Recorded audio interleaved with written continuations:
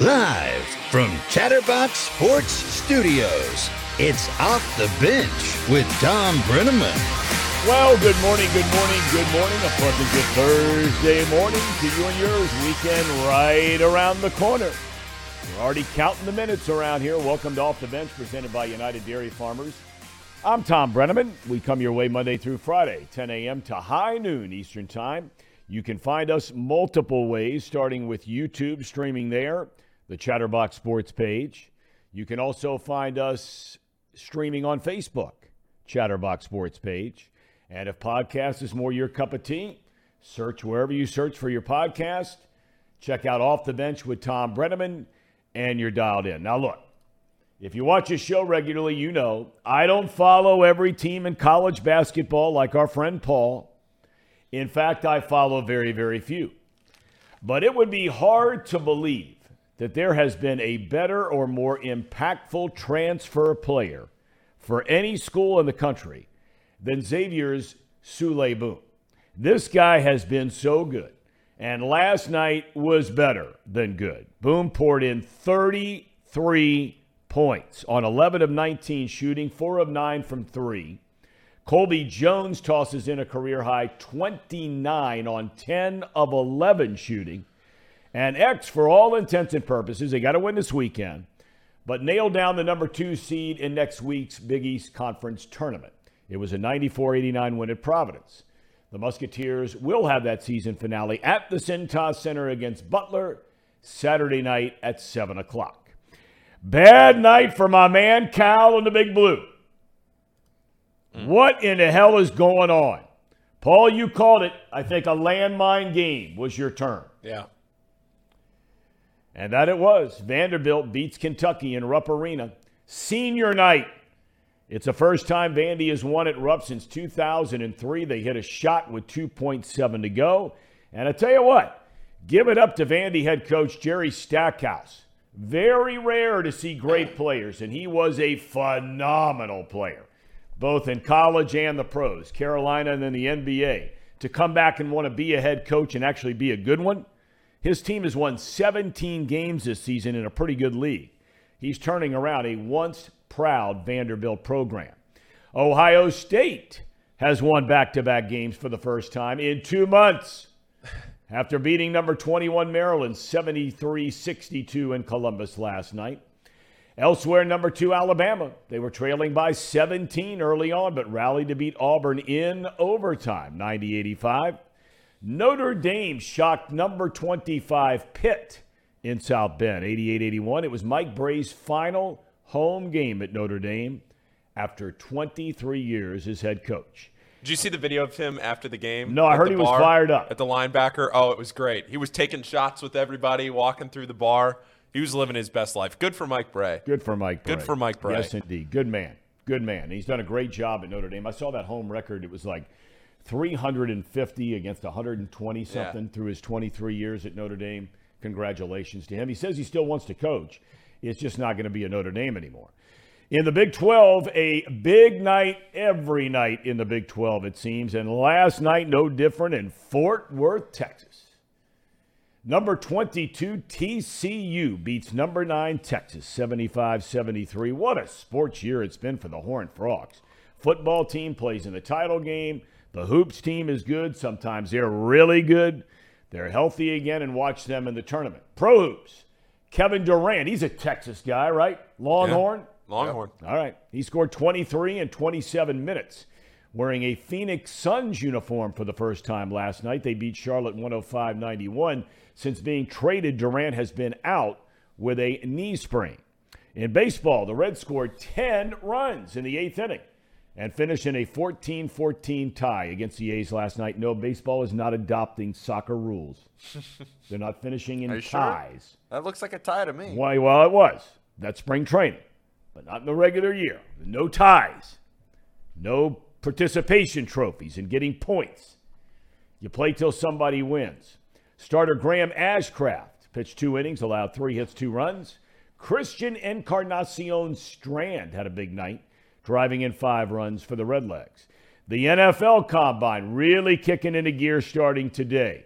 2 big stories yesterday. And we start with the Ravens. The team's general manager, Eric DeCosta, was asked if he's considering trading Lamar Jackson. He said no, but then pointed out that few teams have made more trades over the last 4 years than his team during his tenure. He expressed hope a deal could get done before the Ravens would have to put a franchise tag on Jackson. If they tag him, the team is over the salary cap and would be hamstrung to try and do anything to improve the team, like a wide receiver, a cornerback. That's the deal if they tag him. Then there's Indy. Their general manager, Greg Ballard, he wouldn't confirm it, but certainly wouldn't deny it, that the team might trade up. Right now they have the 4th pick in the draft, but they might trade up to get the quarterback they want for the next, quote-unquote, 10 to 15 years. Colts have had a quarterback carousel over the last 4 seasons since the unexpected retirement of Andrew Luck. And lastly, Jalen Carter in college football. Many people feel like he's going to be the number 1 pick in the draft. He was arrested, had to pay, $4,000 in bail to get out. Misdemeanor charge, reckless driving, as part of that tragic situation where a teammate died. Everybody thinking these two guys were racing. A woman was driving the car. She also died in the car crash. Carter had lied to police originally about what happened that night. And now all of a sudden it makes you wonder, fellas, if you were drafting, okay, now it's a misdemeanor thing. He's not going to jail. Not going to jail. He did lie. He's young. People get scared. The cover-up, more times than not, is always worse than the actual quote-unquote crime. Look no further than Watergate. But the question is, if you were a team picking in the top 2, 3, 4 in the draft, would this whole thing change your mind about taking Jalen Carter? Yay or nay? Casey McAllister, Paul Fritchner. Good morning, gentlemen. Hello, Tom. Doing okay today? Doing great, man. Doing great. Ready. Lacrosse cranking up tomorrow night. First scrimmage. Ready to go. Warriors. How we looking this year? They're playing. Come on. We're looking good every year. Trying to go to the Final Four for the 11th time in the last 15 years. Yeah, that's pretty good. That's pretty good. State title game 10 times, won 5. Luke looking good? Team captain? Ready to go. Haven't voted yet. Haven't voted yet. All right. Yeah. So, what do you think? Thank you for asking. What do you think? Good Lord willing, a good year. Healthy year.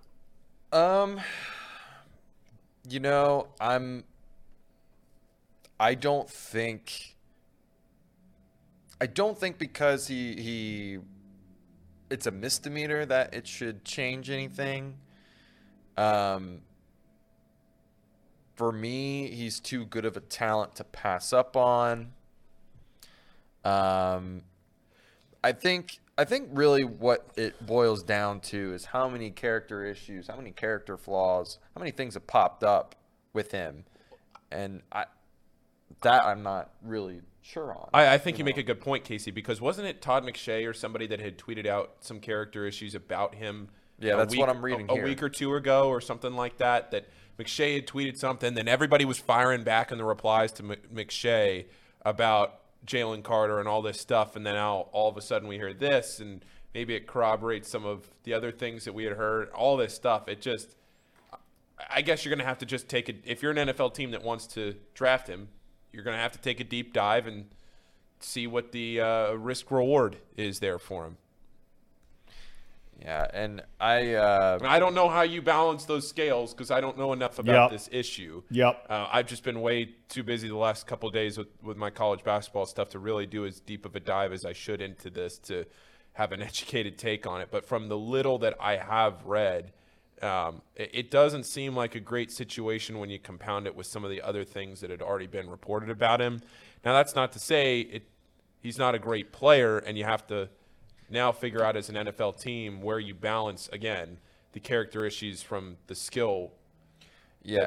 that he brings to the table. I was just reading more deeply into it. McShay was talking more about his locker room character. Like, does he get along with the guys in the locker room? Is he a captain sort of? Like, those sort of things. So it's not a one-for-one. But all those things matter up eventually. I mean, does he got off the field issues? It seems like he might have a couple of those. I mean, they might be small, but when does it get bigger? Does he have character issues in the locker room? All those thoughts have to be running through a mind of a GM. But regardless, he's such a good talent. Well, there's no doubt. Very good talent. There's no doubt about it. And let's be completely open and honest about it. I mean, when it comes to professional sports, there are a lot of teams that have looked the other way on some things like this. Not on major things, like, if you like a felony of some kind, things like that. But, they look the other way. If you can play, you can play. What I do like about what the Bengals do is, and what they've done in this culture that they've created down there, some of the things you just talked about. They're looking at guys, what is their character? And let's be honest about it. I mean, for a long, long time, character was not something that was the top of the scale for the Bengals organization for a long time. There's nothing wrong with giving guys a second, sometimes a third chance. I got no problem with that. People make mistakes. Everybody make mistakes. The easiest thing in the world is to sit around and be the judge and jury. But you're evading looking in the mirror. Everybody makes mistakes. But, the Bengals have fallen into this whole kind of thing about, is he a captain? Is he a leader? Is he going to fit in our locker room? Is he going to be a divisive force in our locker room? Is he going to fall in line with what it is we're trying to do? And over the last, 3, 4, 5 years, that's what they've been really all about. Not every guy they're drafting is a captain, but almost every single one of them was a captain for their college team. Yeah. Yeah, I mean, that's their draft strategy. It's a good one, too. It's worked out for them. Yeah, and I don't think they should stray from that. I think they should continue to look for guys that have been leaders in the locker room, guys that are all about football, guys that want to get better, improve. And it's worked out great for them so far. I'll just put it like that. Yeah. I did want to mention, if we're going to talk about how does it affect Jalen Carter's stock, we can look no further than a recent draft with Laramie Tunsil, where before the draft, this is right before the draft. Tunsil, that's big league right there. Guy sitting there in a what do they call those? A big old gas mask, right? Yeah, gas mask. All tanked up. Yeah, smoked up, doped up, on the internet. Yeah, and that was right before the draft, and he only fell to like 13 or something like that. But that was a significant tumble. Oh yeah, because you were talking about. Correct me if I'm wrong. I mean, you were talking about the best offensive lineman maybe in that draft or top two anyway. He was supposed to go like top 3. Right, and so I mean that's a significant tumble. Right, and I mean that's something that look. We don't have legalized marijuana use here in Ohio, medical use, but not legalized. That's a thing that, people are I don't know if accepting is a right. I don't know what the word is. But clearly that was not some serious felony sort of thing. It's turned into more of a joke than anything else, right? Right. But he falls from top 2 or 3 all to 13.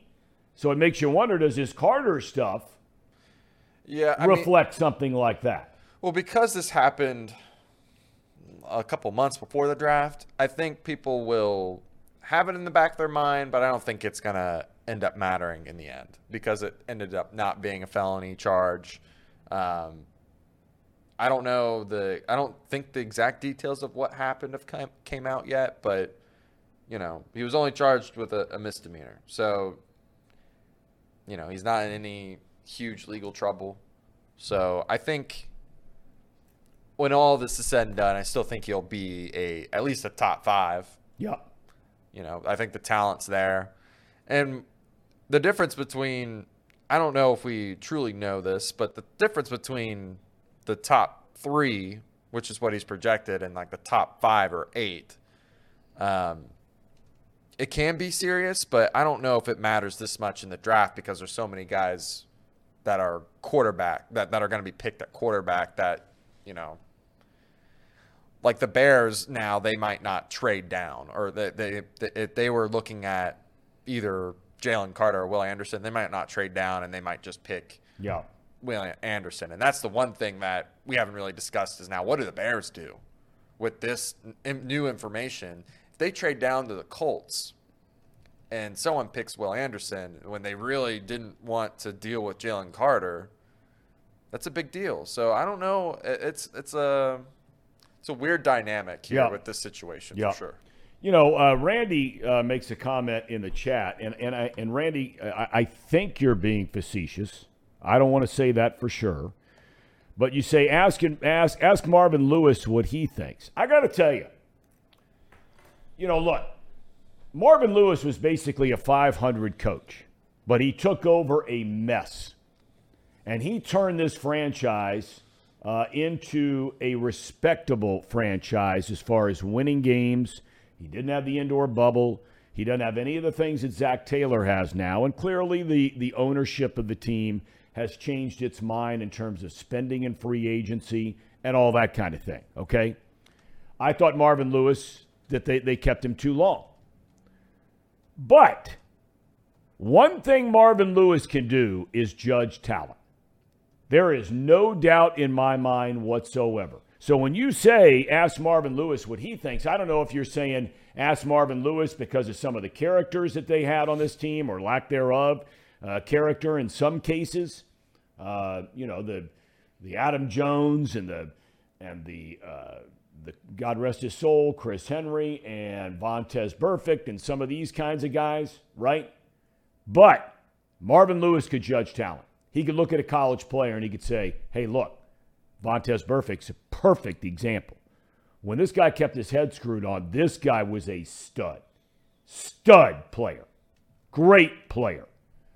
Now, he'd go off the reservation every now and again. There's no doubt about that. But he was an undrafted guy.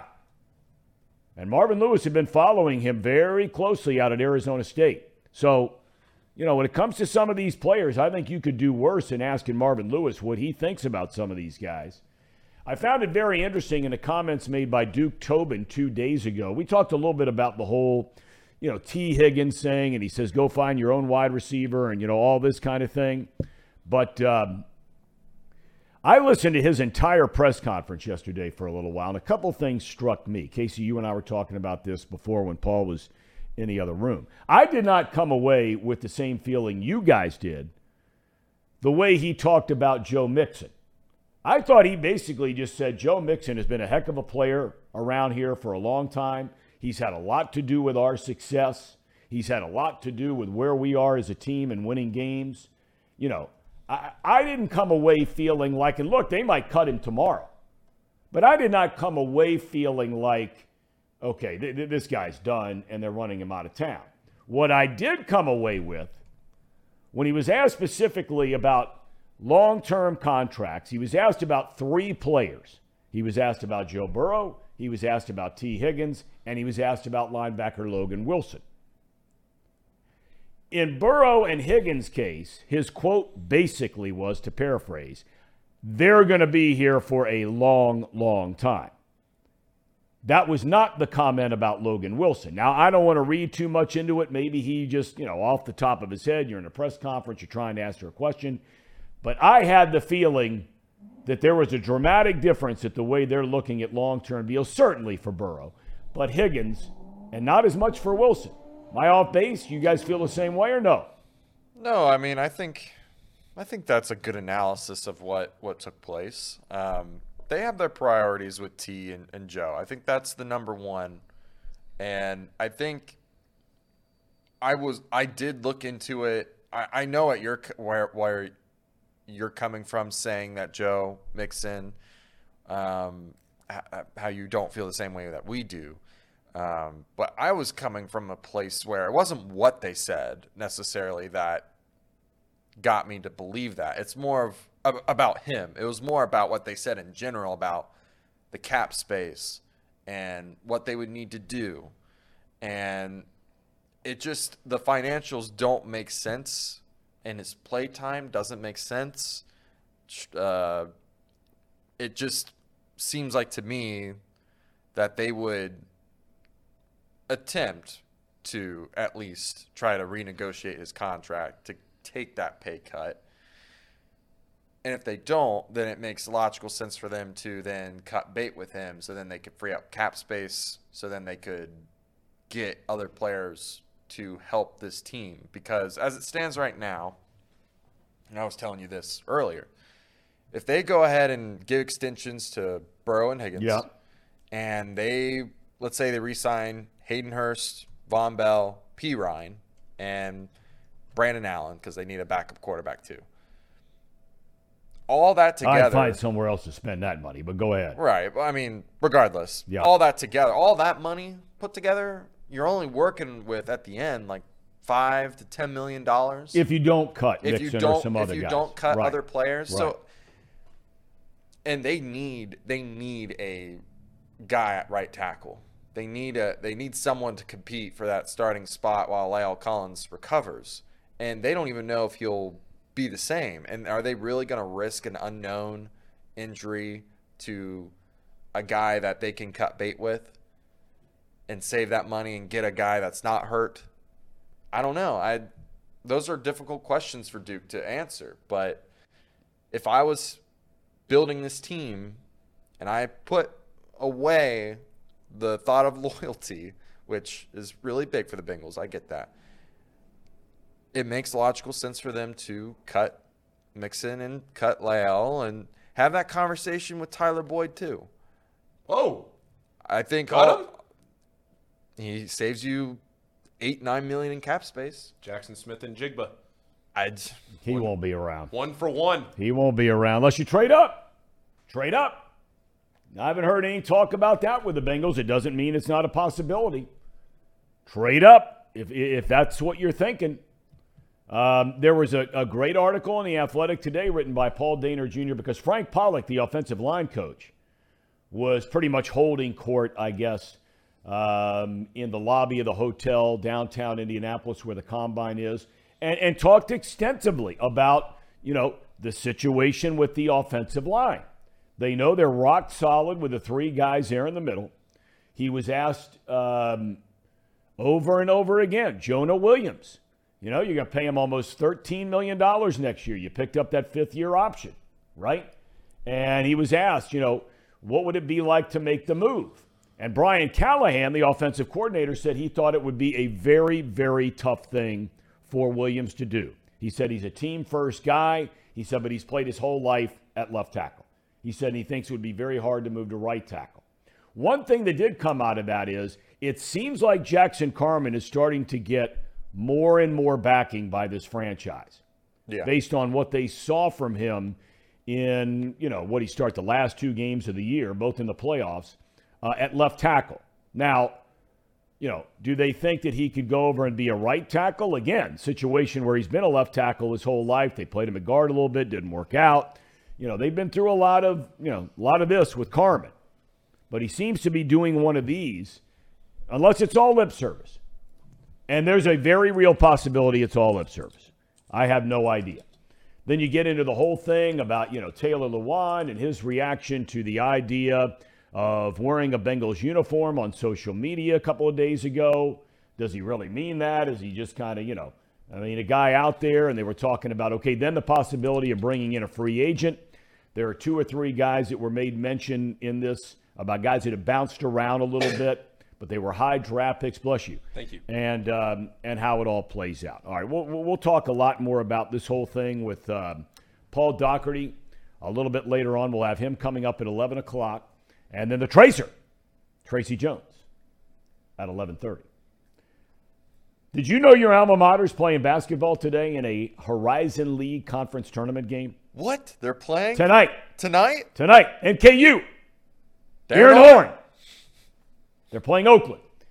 4-5 matchup in the, what would be, I guess, technically, right, the second round of the Horizon League? Quarterfinals. Quarterfinal round.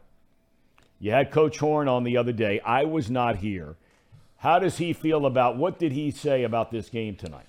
Well, we didn't talk a ton of specifics about this game tonight, more the overall broad picture of the season and where they are and their standing. But, this is a big game tonight. I talked a lot about it on my podcast this morning with Rick, who is their radio analyst. And we talked about what kind of a game this could be for NKU, given the fact that they just played Oakland on Saturday. Right? You beat Oakland on Saturday.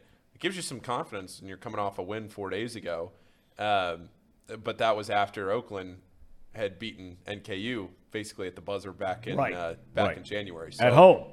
Yeah, at Truist Arena. So this is a big game for NKU. It gets you to Indianapolis. It gets you into the semifinals, into a seat, and that's where you feel like if you're NKU, if you don't get to Indianapolis, if you don't get to the semis, it's a big disappointment. And I'm looking forward to it. I'll be there. There's a lot going on there in Indy this weekend. That'd be a fun place to be. You got the NFL Combine and all that kind of thing going on, Horizon League tournament, right? Yeah. I mean, that place has got to be jumping. They playing in the Pacers building, right? I think they played at the state, the fairgrounds, that arena. Fairgrounds? Yeah, there's that. What is that, like a barn? It's not the best arena. It's not. It's a little bit outside the city. It's not the best arena. But I do think you're right. They've been there before. That's where they that's where they always play it, unless they changed it this year. But it's fairgrounds. It's I don't know what the. We ought to go to Athens County Fairgrounds. Play that tournament. Indianapolis, the fairground. I forget what the name of the arena is. Okay. But all right, I want to get into some other stuff here. Indiana Farmers Coliseum. That's it. Farmers Coliseum. Indiana Farmers. Is there a rodeo at the other end while the tournament's going on, or sitting on hay bales? Here. Selling livestock. I'll bring it up on the screen here for you. There it is. Let's see it. Well, that's Let not me see on. this thing. I don't know if I can blow this up anymore. Okay, well, let's just see a rough picture of it. Let me pull it up for the audience to see. There's the arena. There it is. Let's see if I can. Yeah, wait a minute. You sure that's not the Pacers building? Yeah, that's not Bankers Life. Oh, that's IUPUI. Gainbridge. They normally have pretty good facilities at IUPUI. They have arguably the best swimming facility in the United States. They have national championships there. So IUPUI is a school with a little bit of cash. Yeah. Okay. All right. Fair enough. Let's shift gears now to the Xavier Musketeers. Okay. I mean, look, they go through that little 2-game losing streak. You know, they lose at Butler. Then they lose to, help me, Creighton. Who do they lose to in that 2-game losing streak? It was Butler and who? Marquette, right. Okay. But that was a game that I think had some encouraging signs to it on the road. Well, they should have won that game. Well, yeah. And they were there without Fremantle. They had a couple other guys sick and hurt and all that kind of thing. They're still very thin. Yep. As far as depth is concerned. And it started to show last night after they built the big lead. I think at one point they were at 40-18. Yeah, it was a 22-point lead at its biggest, and then all of a sudden it just kind of I thought Jason Benetti made a very good point on the broadcast where he said it's like getting up 7-0 in the second inning of a baseball game. You just know that there's way too much time left. Too many teams can make a run. Too many things can happen, that the game's not over right away. But, yeah, they got up 40-18, and it was very similar to the UConn game at UConn where they get up by $1 million in the first half. Home team makes a run, gets back into the game, but then the home team can never actually get over the hump. The closest Providence ever got was 4. They never took the lead. Right. Xavier led wire to wire. Yep. You know, so from that perspective, it was it was a dominant game. When you really think about it now that the game is over, because in the moment it did feel a little tense back and forth as Providence made their runs, but when you really look back on it, it never got within a one-possession game. So credit to Xavier for being able to do that and fight through that through all the foul trouble. I mean, like I said to start the show, I didn't think the fouls – I didn't think the officiating was necessarily one-sided, one way or the other. It just – there were a lot of fouls. It's like I just wish they would let them play. Yeah. Play through some of that. Play through some of those hand checks. Play through some of those little ticky-tack fouls on the perimeter. Just – You know, you say that, though, and I mean, this is drifting off the topic, and we'll get back to Xavier here in a second. But, you know, I totally get where you're coming from on that because, I mean, nobody wants to watch a game that has no flow to it, that it's always, guys going the line and stopping the clock, and, momentum is always halted one way or the other. But, when I watch a lot of games and they quote-unquote let them play, like you say, hand checks prevent people from going places. You know what I mean? Yeah. I mean, when a guy's trying to make a move and you're allowing a defender to keep a little separation there by putting his hand on his butt and his back or whatever side, whatever it might be, you're preventing action from happening. Yeah. Right? So, I mean, I know what you're saying. You know what I mean. It just feels like the game becomes choppy. It feels There's no doubt. It feels like it gets bogged down in whistles. And for a game like that between two very talented, I mean, Providence was 36-1. I see Mousecop pointed out 36-1 in the last 37 home games. They had won 17 home games in a row. They hadn't lost at home this season, and they had won some crazy games there. They beat Marquette, one of only 3 losses for Marquette this Big East season. It was in double overtime back in December. And they just kept winning at home, and then Xavier goes in there with basically 6 players, and Adam Kunkel fouls out with about 5 minutes left. Yep. They're still able to figure out a way. But credit to a guy like Colby Jones, too. I mean, Colby and Sule Boom combined for 62 points. Colby Jones scores 29, and 22 of those 29, Tom, came in the second half. And that's where you have a guy like Colby who's been a fringe first-round NBA draft prospect on a lot of mock drafts this year. And now all of a sudden you're saying, all right, well, your best player or one of your 2 best players goes out there and just takes over the game in the second half.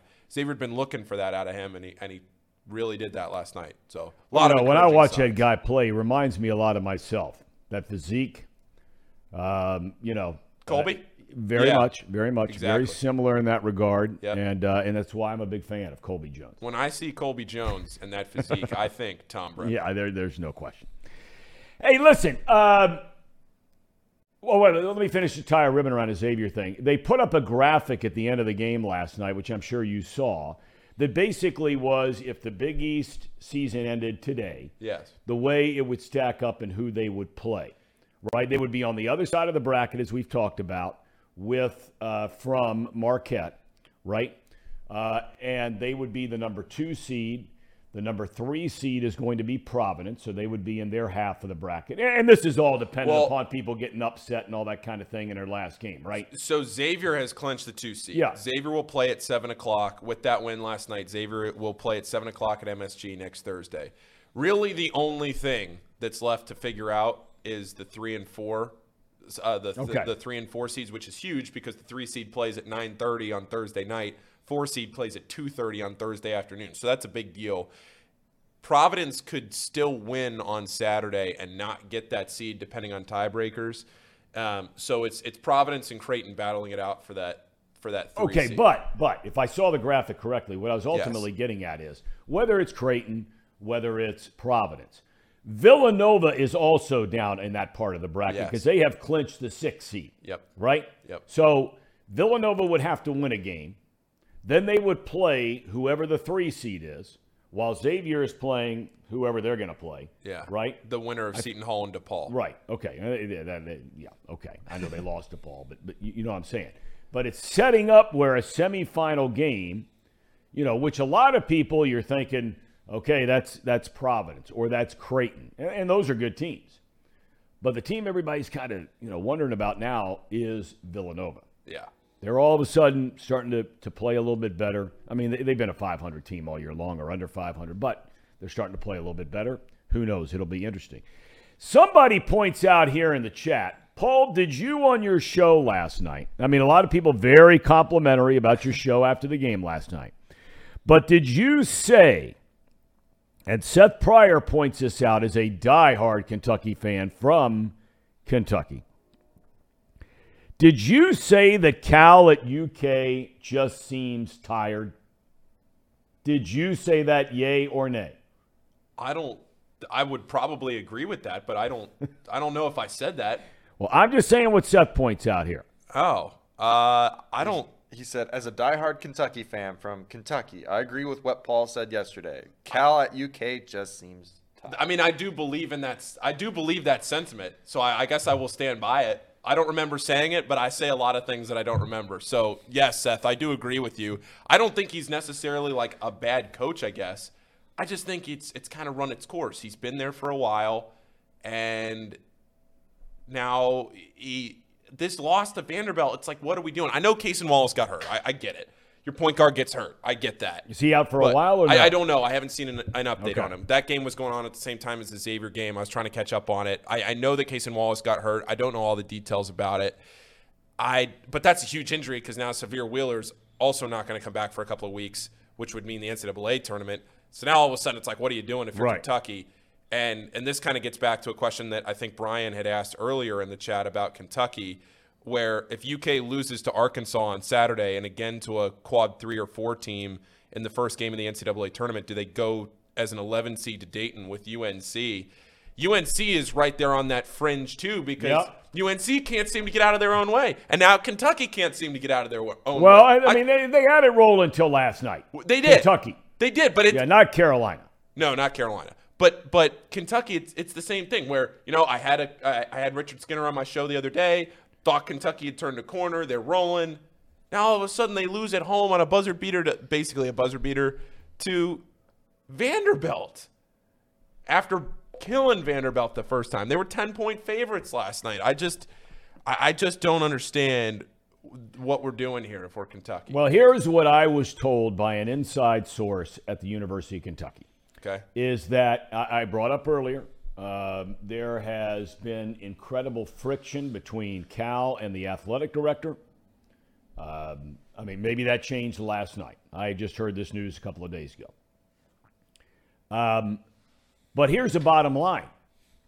If they fire Cal, my understanding is if they fire or think about firing Cal, they don't have the money to pay him to get out of the contract. They don't have it. It's a ton of money. It's a ton of money. Stupid money. 30, 40 million, something like that. Oh, easily. Yeah.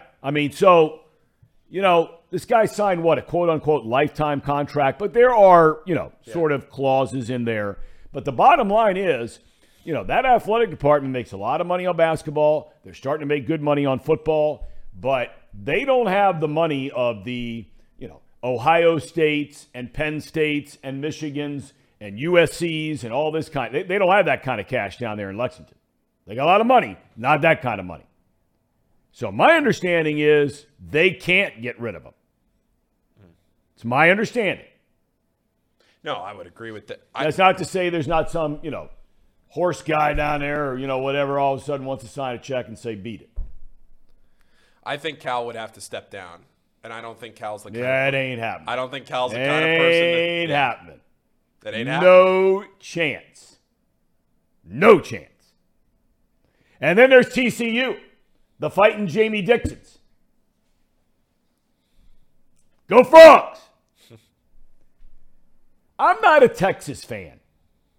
They've been ranked in the top 5, top 7, top 9, top 10. I don't mean I'm not a fan, that I have anything against them.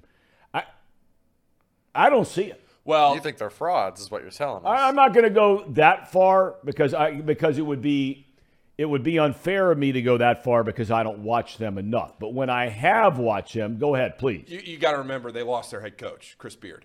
Well, I understand that. Yeah, so I'm just saying. But they're still ranked in the top 10. They are. I just think I would. They had a chance to win the best conference in America. They had a chance to clinch the regular season title with a win last night. Yeah, or at least a share of it. Yeah. I don't see it. Yeah, Do you? No. Well, I guess it always kind of goes back to my question of when you say, do you see it? I don't really know what. What is it? Is it like a Final Four? It, deep run tournament team. Yeah. I don't see it. I don't think so either. I could see them getting bounced by, pick somebody. Yeah. I could see them losing to Iowa in the second round or somebody like that. Yeah. Rodney Terry, I thought for a while he kind of looked like the guy. Do you hire the interim, whatever? Do you make him the full-time guy? I think Rodney Terry now has his work cut out for him. He probably is going to have to make a Final Four or make a really deep run in the tournament if he wants to keep that job or wants to stay on as the full-time head coach. And credit to him for going out there and being able to do that in a season like this. But at the same time, you had a very talented roster. So how much of it is the players going out there and just doing what they already were capable of doing versus the head coach? I would have loved to have seen what this team could have done with Chris Beard. I'm not tuned into the everyday of how Rodney Terry is doing day in and day out with what the fans would say about the job down there. I just think that Texas is not quite at the level that I think I'm going to pencil them in for some kind of a Final Four or anything like that. No, I don't see it either. By the way, somebody pointed out here that the Sir Boy Wonder said the X-rays on Wallace came back negative. That's good news. Meanwhile, another team in the SEC has lost its point guard. Oh, yeah. Zakai Ziegler at Tennessee. That's a really tough blow. We've already talked a lot about Tennessee's offensive struggles lately. And, they're the fourth best team on KenPom, but they have lost now. Well, they won on Tuesday, but they had lost 4 of 5, and they had lost 5 of 7. This Tennessee, now all of a sudden they got to figure out what they're doing here on offense without their point guard. And he's just, I just hate it. When you see a guy go down like that with a non-contact injury and he just collapses to the floor and you know that probably it's an ACL, especially for maybe the most important player on that team, it's just brutal. It's so sad. You just feel so bad for the kid. And his family. I'm not suggesting that. I don't want to throw a blanket over every single kid that's playing in the NCAA basketball, but so many times these kids are coming from nothing, and it's amazing they get to the point where they are, quite honestly, and thanks in large part to, a mom and a dad, or a mom or a dad, or whoever it is that are raising these kids, grandparents, whatever it might be, that they're able to, get to a point where they're playing basketball, they can get to practices, and then they can get a chance to get a scholarship. And for many, very similar to, say, Latin American baseball players, a chance to provide for their family for a long, long time. And then all of a sudden, they get hurt, and it could be a serious injury. And all of those things now are in jeopardy. Now they can continue on to get their education. But you know what I'm getting at here. It's really sad. We all look at it like, oh, man, what's going to happen to this team now in the NCAA tournament? I always think, to myself, gosh, what's that mean to that kid and his family now? Yeah. Was this kind of kid a chance to play pro?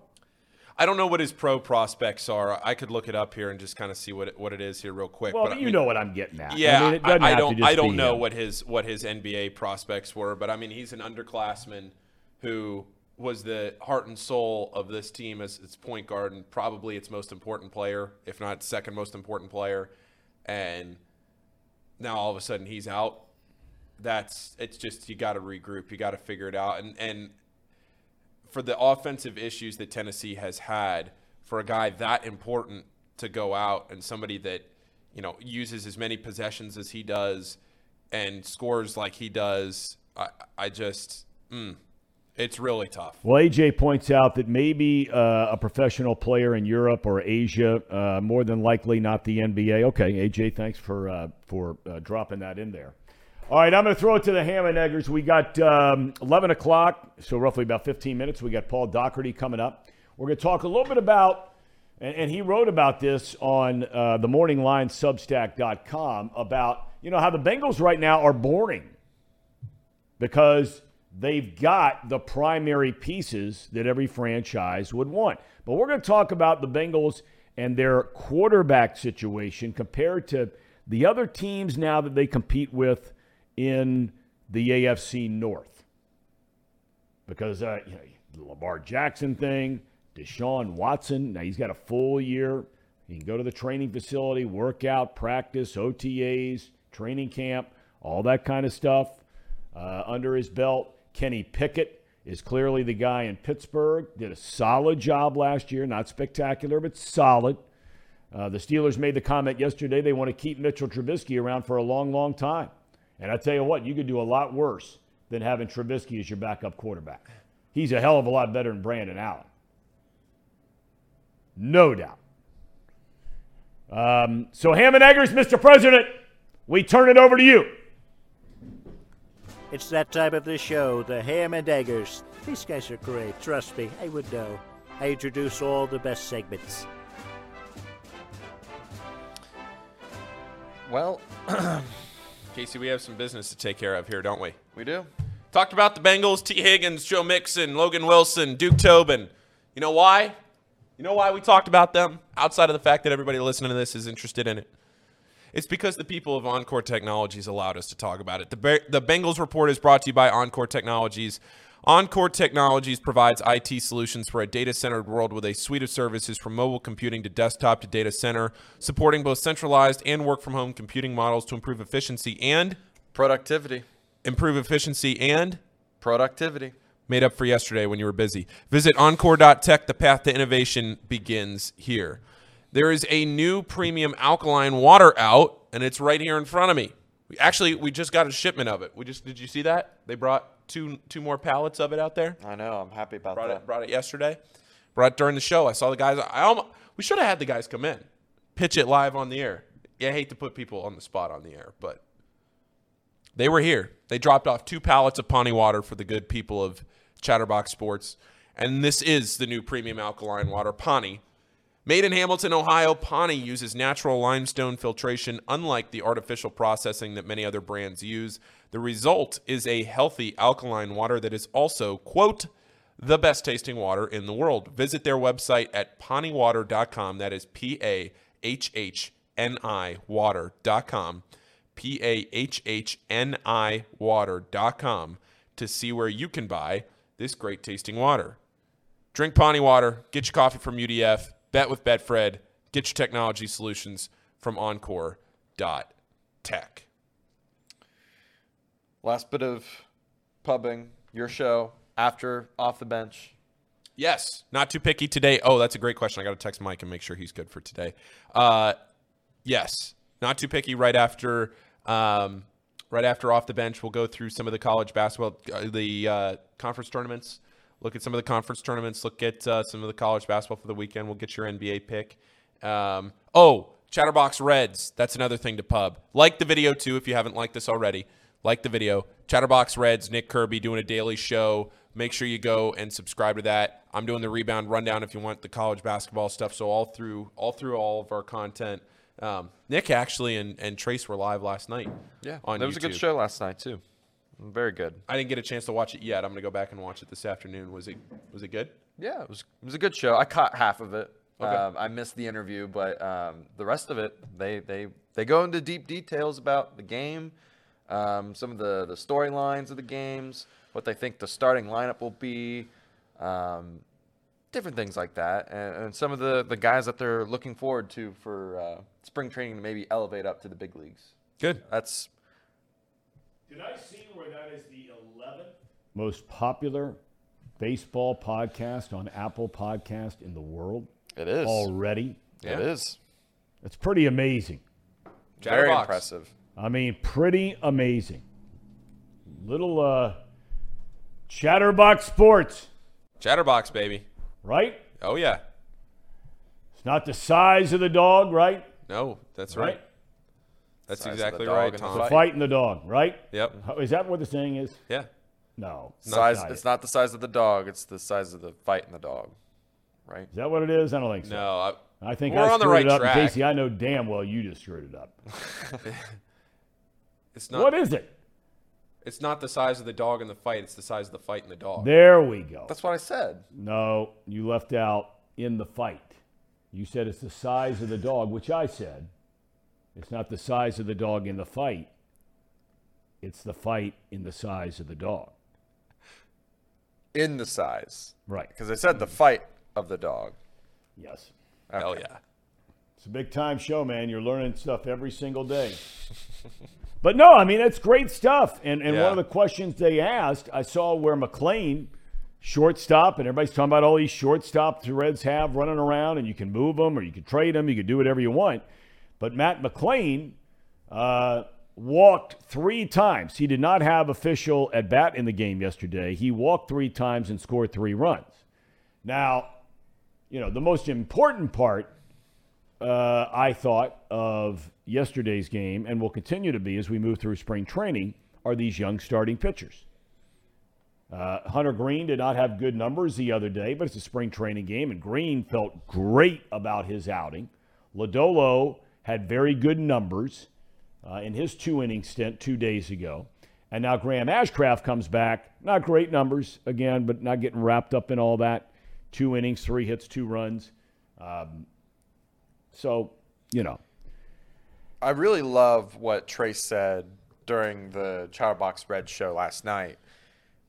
There's only really one thing that should concern Reds fans at the current moment, and that is anyone hurt? Is everyone healthy? That is the case. It's a pretty good day for Reds. And I think right now everyone's healthy and everyone is got a clean bill of health. As long as it stays like that throughout spring training, I think we'll be okay because we're going to see at least some improvement, or we're going to find out the answers that we need to know about the Reds by the time the season rolls around. If, like, Nick Lodolo gets hurt and he's out for a significant amount of time, that just hurts the Reds regardless. I mean, yeah, of course he's hurt, but sure, you're out of the answers that you might have had before. Sure. So continue to play well, continue to stay healthy, Reds. That's all we ask. That's all you can do, and you hope. And they have a decision to make on who's going to be the opening day starter. That's always a big deal. Yep. David Bell has not made that decision yet, along with Nick Krall and the pitching coach, Derek Johnson. Is it going to be Hunter Green? Is it going to be Nick Lodolo? Safe bet it's one of those 2 guys. I don't think there's any doubt about that. It's just a matter of which one it's going to be. The Encarnacion Strand kid had a big game yesterday. Again, I understand it's only spring training, but, you heard Chris Welsh, who was with us for an extended period of time yesterday.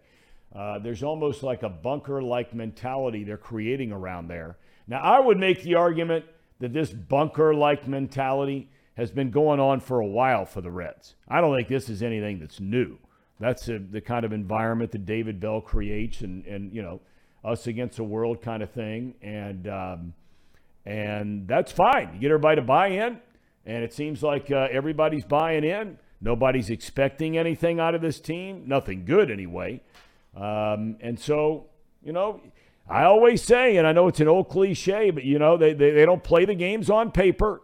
You got to roll them out there, and you just never know what's going to happen. You really don't know what's going to happen. We saw that this year in the National Football League, and I know we're only playing 1 game a week. But how many times did we sit here and do our picks, which, by the way, we have to give that money to charity. You're giving it to Special Olympics, right? Yeah. All right, I gotta bring that in. We got to do a big ceremony around here. Big segment for it. Yeah. For the $1,000 presentation that I will be giving in Paul's name to the Special Olympics, right? Yeah. Okay. Yep. And Speaking of that, we haven't really talked about it, but are we gonna do brackets? Oh, there's no doubt. We gotta. Oh, what? Casey. Oh, yeah. Like, are we gonna put a similar thing though together? Where we got to figure out if we're going to do like a points. Everybody has different things for that, right? Are we going to do a point system? We'll just do it through ESPN. We'll just do a regular. No, but I mean, you know what I'm saying. I mean, are we going to? What do they do? So if you win a first round game, you get a point. Second round game, you get 2. Third round, you get 3. How does that work? So it's 10 points for the first round. Every point doubles. The point value doubles as the rounds go on. So 10 points for the first round games if you get one right. 20 points for the second round. Okay. 40 for the Sweet 16, whatever. So that way you're rewarded more if you get the national champion right. But yeah, no, we will be putting, just like we did the bowl challenge, and I'm sure that we will have a lot more people interested in this bracket challenge for the NCAA tournament. We will be doing that. Tom, you'll be in it, right? Oh, you better believe it. Okay.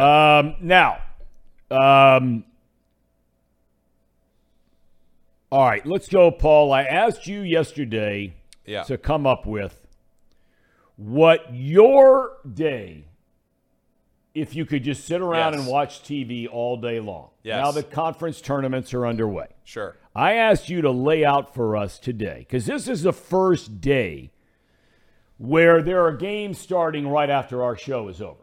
It kicks off with Appalachian State against South Alabama at 12:30. These are all tournament games. Yep. Right? Smaller conference tournament games, but hugely important to the young men playing in these games with a chance to play in the NCAA tournament. Right? Oh, no doubt. Okay. All right. So lay out for me, if you would, if you were home all day today, had no responsibilities and nothing to do, what would your day look like? Because there are a lot of our viewers that have nothing to do today either. No, sure. It'd be pretty straightforward. So South Alabama and Appalachian State get started in the Sun Belt. That's at 12:30, ESPN Plus. We're on ESPN Plus all the way up until 7 o'clock tonight. Okay. There are some decent games through the day. Evansville and Indiana State play at 3:30. I do want to watch that one. I know Evansville's broadcaster really well. He's a really, really good friend of mine. Evansville has had a horrific season this year. They've had a really tough couple of years. Watch that game. Illinois State. The Redbirds out of Bloomington. Yes, indeed. Great town. Northern Iowa. That's the Missouri Valley. Missouri Valley is a good conference tournament. You get out there to Arch Madness. That is a great conference tournament, and that starts today. Missouri Valley. There are 3 conference tournaments that start today. The Ohio Valley plays today. The Missouri Valley starts today. The Atlantic Sun plays today. The Sun Belt plays today. Horizon plays today. West Coast Conference plays today. And the Patriot League plays today. All throughout the day. My one question is, what time are you leaving yourself to go to Truist Arena? So I will. Where are you going? I'm going to the NKU game. Oh, okay. All right. Okay. Yeah. All right. Because you got to have. So that does throw a little monkey into the day. Do you have any responsibilities there for that game, or are you just going as a fan? Here's my responsibility, Tom, is to make up for Casey's absence and root for the both of us. That is my responsibility tonight, to bring home a win for my man Casey and for the rest of the loyal viewers here of this show, that we can keep the North train rolling. We've already established that Casey had no idea until you brought it up that his alma mater was playing in the conference tournament tonight. He had no idea. None. We've got a couple of people jumping in here. AJ says, I have a gambling problem. Says, I've got a ticket on South Alabama to win this conference tourney at plus 1,000.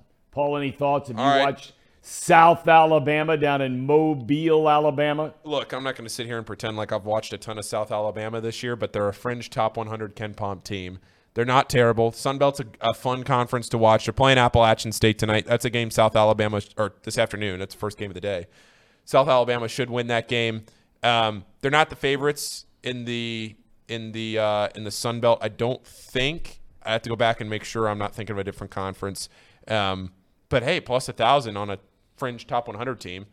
So that means you're betting 100 to win 1,000? Yes. Okay. So you're winning 10 times whatever you bet. I got you. So when 7 o'clock rolls around tonight, that's when you're starting to bleed into the crossover spots. You said you're going to be at Truist Arena over in Highland Heights. Okay, at the NKU game. But if you were at home, okay, you've got some interesting games that are regular season games. Michigan-Illinois is a very interesting game. There's some people that believe Michigan might not make the tournament. I don't think they'll make the tournament. Okay, but I'm just saying. Yeah. Illinois, they have not had a phenomenal year compared to what people thought they would be. Illinois has just been a roller coaster. Right. But you know what I'm getting at here. Oh, yeah. You've got some, then you've got some conference tournament games of lesser conferences, lesser known schools. Where would you be if NKU wasn't playing? What would that 7 o'clock hour look like? It would be Michigan and Illinois for sure. UCF and Temple is a low-key good American Conference game. All right. Those are both at 7, but if I was just watching one of those, I'd watch Michigan and Illinois. Okay. Then Purdue and Wisconsin, that's a really big game for Purdue because they've been on that slide lately. They need to get back. That's at 9 Yeah. You got Arizona State at UCLA. Well, and the big one tonight, Arizona at USC at 11. I will be very tuned into that game. You'll be watching that game. Arizona, that's ESPN at 11 Eastern time. That will have my full attention till 1 a.m. What about Pepperdine v. Pacific at 11:30? Oh, the Waves. Why not? Let's fire it up. First round of the WCC. Come on, Tom. I know you're watching. No, there's no chance I'll be watching. Okay. I'm going to a high school basketball tournament tonight up at UD Arena. I'm excited about it. I love high school basketball. I'll be there Sunday. I have to not at UD. I have to work all day Sunday at the I don't know what there's a tournament, the high school tournament on Sunday at Cintas that they're hosting. Really? There's 3 games at Cintas I have to do the stats for all day Sunday. Yeah. Wow. Okay. I don't know what I didn't ask what the round was. They had just all of these now I think are district championships. So you've already played, depending on if you had to play in the first round or you got to bye. But for the teams that got to bye, the higher seeds, you basically had to win 2 games so far to now get in a district final. Then you move on to a regional next week. Yeah. So I would assume that all of those games that you will be seeing, is it boys or girls? Don't know. Good Lord. They just asked me a while Why ago. Why do I ask? I don't know. I'm sure somebody in the chat would know. I'll be completely honest. I'm not very familiar with Ohio high school athletics and how they all work. I would know Kentucky better than I would know Ohio because I worked in Kentucky. But I don't know much about Ohio high school athletics. All right, let's just see what happens if you type in here, because we got Paul Daugherty. Is he here yet? No, not yet. All right. Who's playing at Cintas Center? You said Sunday? Sunday, yeah. I think I'm there from like 1 to 8. Well, it just comes up Cintas Center. That's all that comes know. up here. I just thought maybe I feel like somebody in the chat probably knows the answer to this question. D2? I don't know what that means. That could be, yeah. Who would that be? That'd be Taft. Oh, big time. Is Rayvon Griffith? Big time. Is Rayvon Griffith still on that team? No, he went to some kind transferred, didn't he? academy, but they're still Yeah. They're still unbelievable. Let's just check this out. See if D2 here real quick. So there's D3. This is D2. live podcast. So it's all live. I mean, we're just checking it out. Yeah, boy, you're seeing a big-time game. I am? Big-time game. All right. You're going to see Dayton, Chaminade, Julienne, the number 1 seed against Wyoming. Wyoming is really good. Oh, the Cowboys. The Cowboys out of the Cincinnati Hills League. Yeah. That is a big-time game. Okay. So you're dialed in. Let's see. I guess there's probably a couple of others that are going to be over there, is my guess. Out of the Southwest District, if it stays D2.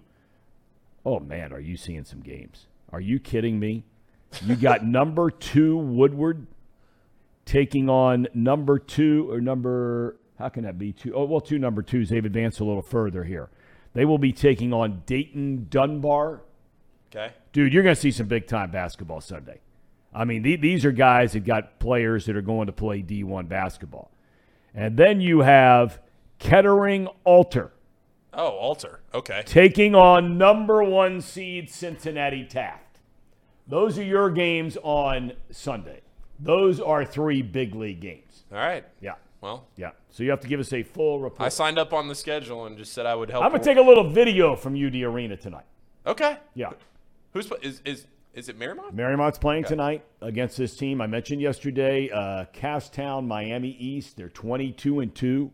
And I mentioned earlier that the former great running back, I didn't know if the kid was from here or not, Curtis Enos, who used to be at Penn State, one of the best running backs they've ever had there. His son is the big star player for this Miami East team, which apparently they're a really, really good team. And, but they don't come from the kind of conference that Marymount does. Marymount comes out of a bruising conference. That Cincinnati Hills League is a really good sports league in everything. So we'll see what happens tonight. No doc yet? No doc yet. Is he sleepwalking, or what? Did you send him a link? I did send him a link. Okay. Well, I'm going to have to ask him, what's the deal? Sir Boy Wonder, Paul's going to see nothing but stackers on inbounds plays. Now, Thom, I don't know if you saw this chat message from Boom Shakalaka, but he is willing. Don't say it out loud. I don't want to get him in trouble. I know where you're going. He wants me to get on the ESPN Plus train, correct? Yeah. We'll get you on that, Thom. Come on, Thom. It's the best in the biz until Chatterbox takes over. Saturday night's the night at Dayton Arena. That's the big boys, D1. They got guys playing big-time D1 basketball that are locking up there. You got Fairfield up the road down here. What a great team. Yeah. And they're playing against Huber Heights Wayne as one of the games in Division I on Saturday night. The D1 games are just – and it's taking nothing away from D2. Princeton's still alive. Taking on Moeller. You ever watch Moeller play? I called a Moeller because I broadcasted for Covcath for 4 years. So I did every one of their games, and Covcath played Moeller So the first game that I did for Covcath, I think was the first game after the Moeller game at Covcath where Jackson Hayes played in that game. I didn't do that game. It was the next year where Deuce McBride played. Yeah. I mean, he's an NBA player now. Yeah, well, I think they had 2 NBA players from that team. Kid who went down to Texas. Jackson Hayes. But I didn't. You didn't see him. Yes, his team. Jackson Okay, Hayes left. Yeah, they were there together the year before. Yes. Yeah. So I came in right after that game, and then the next year, the return game at Moeller, McBride was still on that team. I got you. And, that was fun. Other games, you have Elder taking on, who did I just see there playing? I think Fairmont. And then you have the Anderson Raptors, formerly the Anderson Redskins, taking on number 1 seed Centerville. Well, I'm telling you, there's big time high school basketball. A.J. Jumpson, the Crusaders. Miles McBride, Jackson Hayes, Jeremiah Davenport, all on the same high school team. They say that team, and I've talked to their coach over there, he said that team. Carl Kramer, right? Wasn't he the coach at Moeller? Is it still Kramer? Yeah, Carl Kramer. Yeah. Great coach. Oh, yeah. Great coach. Brian, you keep going on and on about not watching the Bobcats. I've watched the Bobcats this year. They're all on ESPN+. I'm a little disappointed. Or maybe my son has a way of pirating that thing. Or maybe he joined it. He's got his own cash. So maybe that's how I'm able to watch it at home. There's Doc. Because he's dialed in. Doc is getting set up. For Paul Daugherty, this is normally a guy who's on his game. He's on time. He's ready to go. You read his stuff for 30-plus years. Cincinnati Enquirer is the main sports columnist there. Now you read him on the morning line. That is stayed alive at Substack.com. Apparently, as I used to say all the time to the guys I worked around at, down at the Red Stadium, are we working on a clock or are we working on a sundial? We're working on making are we working on a clock or are we working on a sundial? Here he is. He's coming. Doc, any answer to that question? I deserve it. Go ahead. Let me have it. Are you working off of a clock or a sundial there at your estate in beautiful Loveland, Ohio? Well, I'm retired, so I guess I'm working off a sundial, right? You should be if you're not. You've earned that. Well, I screwed up today. I'm so deeply involved in all these great thoughts I have on the morning line that I totally forgot your show, man. I'm sorry. That's all right. Believe me, a lot of people forget this. Hang on. Let me adjust myself here, so to speak. Okay. Well, what's that lid you got going there? What is that? This is the Reds opening day 2020 hat. That's a big league hat. I like that color. Looks good. Speaking of Major League Baseball here, I want to ask you, I read today where batting averages, and I know it's only spring training, but look, you got to go with what you have, okay? Small sample size or not. Batting averages on the rise. On base percentages on the rise. And it's one of the reasons, or the primary reason given, Doc, one of the many rule changes. We'll get to the pitch clock in a minute. But taking away the shift. How refreshing is it? You and I are old enough to remember where you put the bat on the ball, you hit a ground ball in the center field, it's a base hit. You hook one through the right side, base hit. This is helping the game. It's outstanding. I take no issue with any of the rules changes, Thom.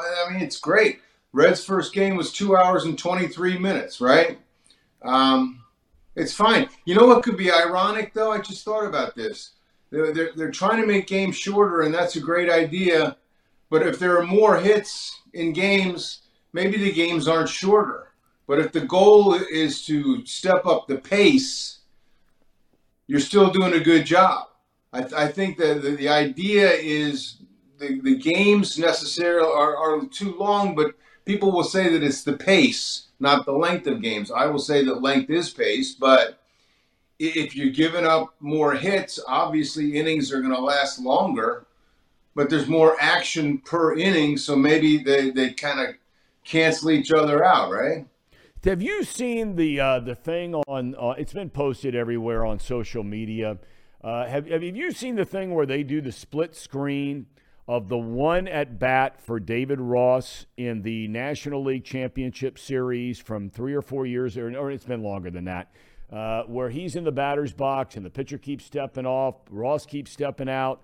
You know what I'm talking about here? And then they're showing to the left an entire half inning go by before more than one pitch is thrown in that at bat. This is, I think, and I don't mean to overstate it. Tell me if you agree. I think this has a chance to help save baseball.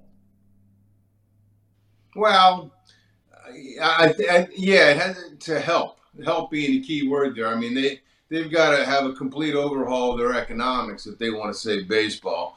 But the fact that baseball fans can now go to a game at 7 o'clock with a decent chance of being home by 10 or 10:15, it's a nice step.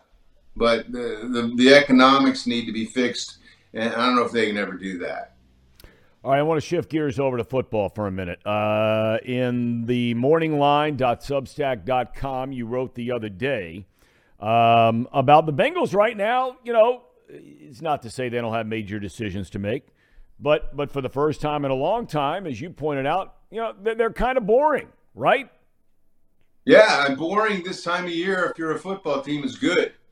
I mean, I'm looking at all this stuff going on with the quarterbacks. All these teams running around going crazy trying to find a quarterback.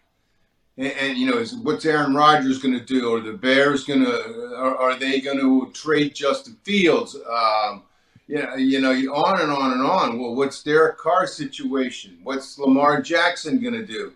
And here the Bengals are, you know, in the proverbial catbird seat, not a care in the world at quarterback. And really – other than a couple of positions, they're going to be drafted for depth.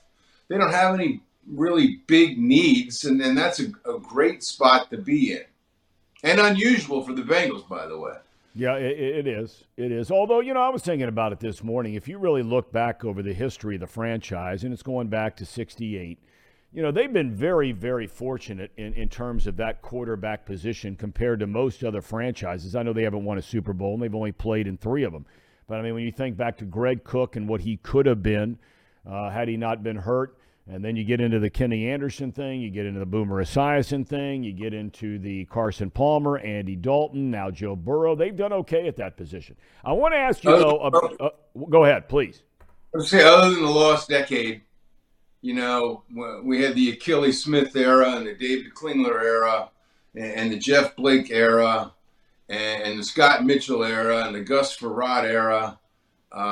Those were not good years. But I mean, your point's well taken. But let me ask you this, and look, I'm not a general manager. You're not a general manager. We like to play general manager. All fans like to play general manager. I'm reading this article about Lamar Jackson, and basically it's saying that if they can't get him signed to a long-term deal, and they have to franchise tag him, and if they make that decision to tag him, he would jump into the average of the top 5 players at his position in the league, which means his price tag for this coming year would roughly be somewhere between $35 and $45 million. It would mean the Ravens would have hit the salary cap limit, and they can't go out and do anything whatsoever to improve their team. Everybody knows they need wide receivers. They need another cornerback. They need all these other things.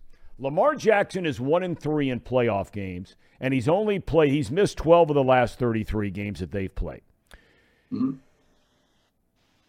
If you ran the Ravens, what would you do? Yeah, man, it's a tough deal. I guess, you know, he's still a really good player and a really impactful guy. He just can't stay on the field. I think for the overall health of the franchise, they got nobody else. They can try and draft somebody, but who knows? I do my best to get him signed long term, cross my fingers, and then hope he can continue to progress as a backup, as a prototypical drop back quarterback. try to keep him in the pocket as much as possible. And I think they were starting to do that, and he was starting to look like a guy who's able to stay in the pocket and make throws. That might take a little bit away from their offense, but it would give them a solid foundation around whom to build. I guess I would suck it up and give him a really good deal and cross my fingers from now until the end of time that he doesn't get hurt again. Well, they're going to have to, the general manager DaCosta made the comment yesterday that he is really hoping, and Lamar Jackson is his own agent, that they can get a long-term deal so they can structure that thing to give him some wiggle room, because if they have to, they're forced to give him $35 or $45 million this year. Right. They are in a boatload of trouble. Bengals have some big decisions to make, though, Doc. The offensive line thing we've talked about, the safety position, Bates and Bell right now, free agents. They don't have a single tight end on the entire roster. And then you've got the situation on the offensive line, what you're going to do. They have some big decisions to make over there. Well, and Joe Mixon, too. Yeah, right. They want to cut Joe Mixon. They do. I tend to think that Von Bell will be around. I think he's pretty important. Depending on what Jesse Bates wants, if he wants to be paid like an elite safety, they may or may not do that. The Bengals have never really, I'm trying to think, they've never really valued that position highly. Safety has never been a big position for this club, so that could be a tough one. If I'm the Bengals, I find a free agent lineman. The kid from Tennessee, the guy from Tennessee, who'd been there a long time, Lawan, he's available. I would not try to draft my way into building my offensive line right now. You got that limited window of Joe Burrow and T. Higgins and Jamar Chase and on and on. I'd rather have a veteran, proven, who knew what he was doing like they did last year than go out and get a rookie lineman. But, they've got issues, but like I wrote the other day, they're just kind of run-of-the-mill salary cap type free agency issues. They got nothing really pressing, I wouldn't think. And that's really a great spot to be in. Yeah, it sure is. There's no doubt. All right, Doc, we thank you as always for your time. Enjoy your weekend. Any big plans? Anything going on? No. Not a damn thing, bro. It's going to be cold. I'm working at the Hickory Woods Cart Barn on Saturday. Anybody who wants to play golf in 40-degree freaking weather can come over and say hello. Hey, why not? Course is open, right? 40 degrees, course is open. Yeah, well, some people like it like that. Not me, but at least I'm getting paid. That's exactly right. Right. Well, I gave up, drinking alcohol for Lent, and I'm not in a good way. Not in a good way. Yeah. I'd never do that. I would never do that. I don't know why I am, quite honestly. I have no idea. Yeah. All right, Doc. I'll be spinach or something. All right, man. All right, man. Have a good weekend. Thank you so much. Thank you. You too. It's not that like you're an alcoholic, because I'm not that. I never drink at home, ever drink at home. I don't come home, not one of those guys. And look, a lot of guys do it. I could care less. Not judge anybody. A lot of guys will come home, pop open a beer when they get home. Long day of work, that kind of thing. Maybe they play in a softball league or whatever it might play. Come back, pop one open on a summer night. I'm more just a social drinker. But you drink the Pawnee water. Yeah, and that's all I'm drinking now is Pawnee water. Right across the street. We just got a delivery of it. We did? Yeah. It's the best tasting water in the world. We're really hoping those guys from UDF can start putting this stuff inside of their stores, because it's different from any other bottled water you're buying. By the way their filtration system is, and limestone, it's all natural. It really is the best tasting water we've had. So I'm hoping that that whole deal works out. I've had a couple other friends of mine who are involved in very small businesses, and they're starting to ask about Pawnee water quite a bit. So there we have it. A couple of things from the chat before we get to the Tracer.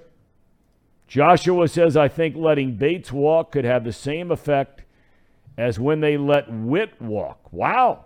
Okay. You value the position more after they leave than when they were here. Thing is, I could have seen paying, and I would have paid, Andrew Whitworth. I mean, left tackle is left tackle. Outside of the quarterback, I don't know if there's more valuable position, especially if you've got a great quarterback, than left tackle. I'd have paid Whit. There's no way he's walking out the door to go play for anybody else. He'd have started and ended his career as a Bengal. I think if the ownership thinking that they have today was the same as it was, say, 4 or 5 years ago, I think Whitworth would still be here. I think he'd still be the starting left tackle for this franchise and would not have retired. He was still that good when he was playing. He didn't have to walk away because he was an ineffective player anymore. But a safety, I'm kind of with Doc on that one. I bring Von Bell back. You got Dax Hill back there. You drafted him when you drafted him for a reason, right? Yeah. Yeah, and they can't keep everybody. Jesse Bates, I'm not keeping for $17 million a year. That's not happening. He's been a good player, really good player for this franchise. Team guy, cares, all that stuff. He did hold out in camp, but that's a business side of the business. Got no problem with that. You wouldn't pay him, would you? No, I'm not paying him that money. I mean, I'm in the camp that they've already made their decision. It's time for Dax Hill to start. Potentially re-sign Von Bell and go get a guy for like maybe $4 million to back up Dax Hill and let Tyson Anderson maybe get another year or two to develop behind Von Bell. That's where I'm at on that. Well, you know, there was an interesting point made about the leverage Von Bell is going to have if the Bengals don't bring Bates back. I think that Dax Hill, what's he started, 1 or 2 games? Or not even started. Maybe he was in there as a fifth defensive back because of all the injuries they had. But basically, he's played virtually minimal snaps in his first year as a NFL player. And the Anderson kid has not played a single snap. No. Are you going into next year with those 2 guys as your starting safeties? Does the contract money for Von Bell go up? I'd pay Von Bell today. I wouldn't wait around on anybody else right now. I know you got big deals to do, but I'd get the Von Bell thing done today. And just go ahead and have a press conference and announce it. He wants to be here. They want him here. Lou Anarumo talked extensively yesterday in Indianapolis about what it would look like without both Bates and Bell. I think he referred to it as a very dark day. Those were the words of Lou Anarumo yesterday in Indianapolis. I'd get the Bell thing done now, but it's not my money. I don't make it a habit to tell people how to spend their money. It's not my money. But, we all like to play general manager, and Bell would be he seems like he would be the easiest one to get done. Paul, that seem fair to you? Yeah, from everything we've talked about here on the show. I just kind of go back now looking at, Casey, as you pull that up about Dax Hill and the whole Jesse Bates thing. I think it's time, right? Again, this goes back to the same point that I've made over and over and over again about the priorities of what the Bengals are trying to do here in this offseason. What are they focusing on? What are they prioritizing? Where do they want to spend their money? I thought it was really interesting, that article, not that it's rocket science to know, but the article I read yesterday about how direct the Bengals have been with the naming rights and what they want to use the money for, with the naming rights to paying Joe and his extension, and how they realized they needed the money and wanted to prioritize that money and everything. We all knew it. Everybody joked to pay Joe's stadium. We all joked about it, but seeing it that directly and reading it all fleshed out, it was just all the things you think about now here in the offseason. Yeah, and I'm just looking at Dax Hill's numbers. He only started 1 game, and that was against Tampa, and he was a slot corner that game, so he was out of position. That's when they had everybody hurt. Awuzie gotten hurt. Apple was nicked up. Yeah. And they were playing against Tom Brady, and he gave up a touchdown that game. The other game that really stands out is the Buffalo game. He played really well that game, which gives you hope. I mean, if you're going to look at him against top talented quarterbacks, Tom Brady and Josh Allen. I think he played well enough to make you think that he can take over that role there, Jesse Bates' role. I just can't believe, and I'm not in on the meetings. I don't know. But I just sit there and I say to myself sometime, and this is where you get into that whole debate about agents and the player, who's the boss, the whole kind of thing, right? Right. The player is the boss. And we'll ask Tracy Jones about this in a second. But I think to myself, if I'm Jesse Bates, and apparently he was offered a multi-year contract at better than $17 million a year, and he turns it down because he thinks he can do better than that. And now all of a sudden he goes through a franchise tag year. He, is going to test the free agent market. We'll see. Maybe he ends up, snake eyes on that deal or hitting the lottery. Maybe he gets paid $19 million a year over the next 5 years. I don't know. But let's bring in our main man, the Tracer, Tracy Jones. Boy, I can just tell by the setting there. Out there in California, is it still snowing? I saw where your good friend, not my good friend, but your good friend, Governor Gavin Newsom, has declared a state of emergency out there in California because it snowed. Well, it's a big deal. It's a big deal in California if it rains, Tom. You know that. And I was out a couple of days ago, and I actually sent the boys when you were out. I don't know what you were doing. Did you ever hear the story of Wally Pipp? Did you ever hear that story of Wally Pipp and Lou Gehrig? I have. Okay, just remember, you can be replaced. Wally Pipp was replaced by Lou Gehrig. 2,130 games later, where was Wally Pipp? Well, I've already been replaced in multiple other jobs, so that would be nothing new. But in all seriousness, I've never seen it come down as far as the hail. It was kind of a combination of hail and snow, and there was hail and a little bit of snow on the beaches in Southern California. Now listen, Tom, I've seen a lot of things, but I've never seen that in Southern California. It has rained. I'm barely seeing the sun today. Weather's changing. I don't know what's happening, but weather is definitely changing here in Southern California because this is the second time I've been here and it's done nothing but rain. So a little disappointing. By declaring a state of emergency, and I don't want, maybe there's something I haven't read that would warrant that. Could you help me there? I mean, is there something that would actually warrant a state of emergency, a declaration by your governor, Gavin Newsom? Let me say this. He will run for president. You know that. Biden isn't going to run for president. Newsom is the guy they want. Last year, they had a surplus of $100 billion, California.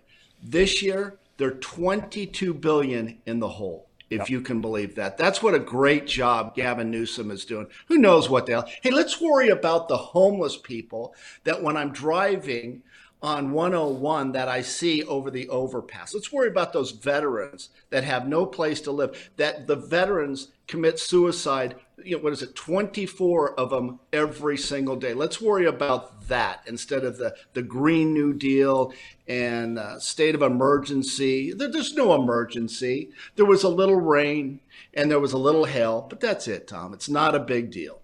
Well, it all comes back to really, Tracer, and I mean, you're the exception rather than the rule. There's a lot of soft out there in Southern California. It's disgusting. You talk about participation trophies.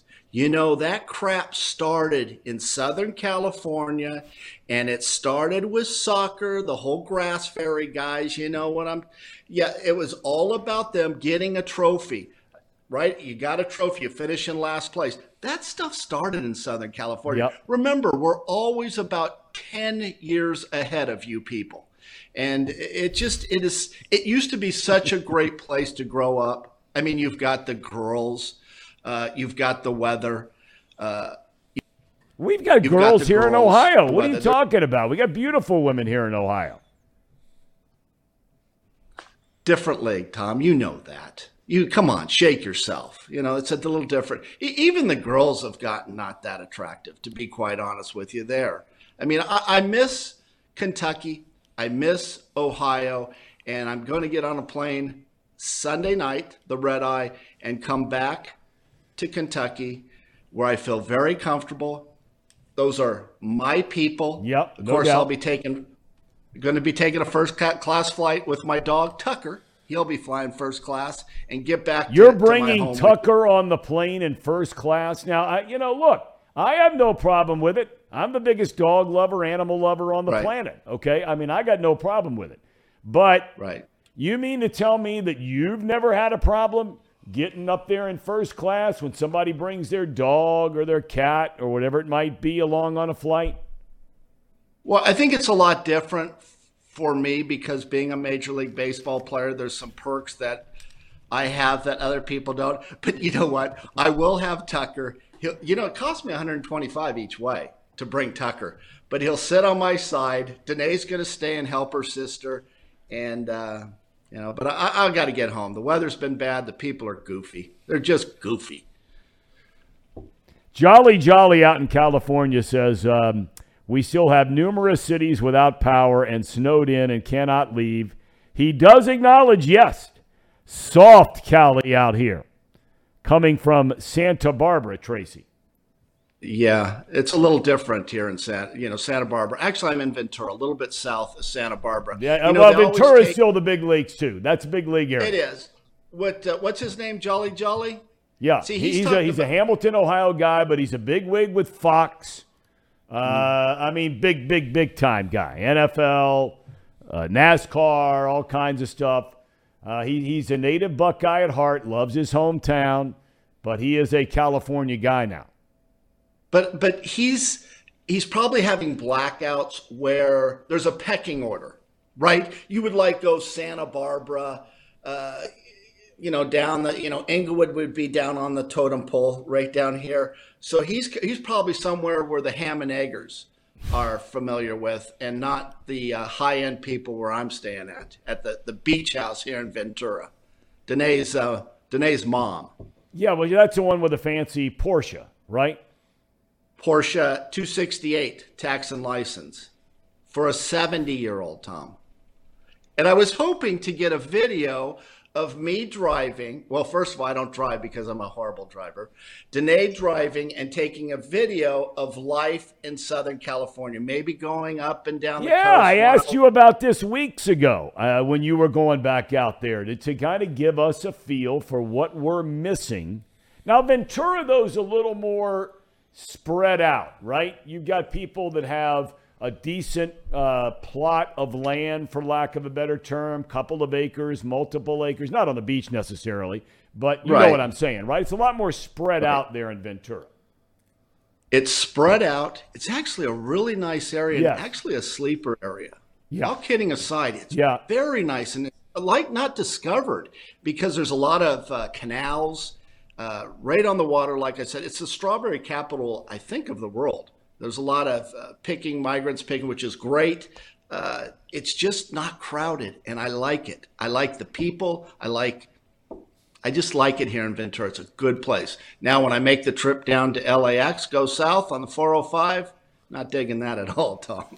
Well, not at all. No doubt. Hey, now, listen, I was talking about something before you came on, and this is something I have really I'm not going to say it's bothered me. I don't spend a ton of time thinking about it. But, as you go through covering sports, as I've been fortunate to do for 30-plus years doing baseball, 25-plus in the NFL before the wheels came off, I was always amazed by, and I'm one of the guys in this world who gets along beautifully with Scott Boras. My dad doesn't at all, and a lot of other people don't at all. I have always really gotten along with him, and I think for his clients, he does a phenomenal job. Not just their contracts, but their overall well-being, whether it's physically, emotionally, mentally. He's really on it, okay? And maybe not every agent is that way, I don't know. But at the end of the day, for you when you were playing,